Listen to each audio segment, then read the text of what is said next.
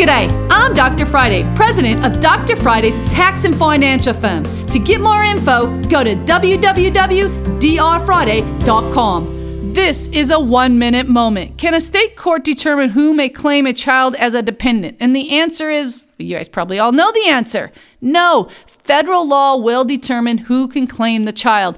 This is what's always happens. People go into divorce court and they basically say this person's going to get him this year, this person's going to get him this year. It goes back and forth, et cetera, et cetera. And the IRS says, wait, that doesn't make any difference to us. Who has the child living in their home more than 6 months in one day? Who is paying and where is that child physically living?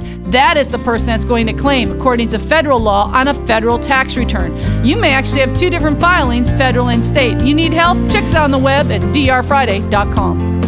You can catch the Dr. Friday call-in show live every Saturday afternoon from 2 to 3 p.m. right here on 99.7 WTN.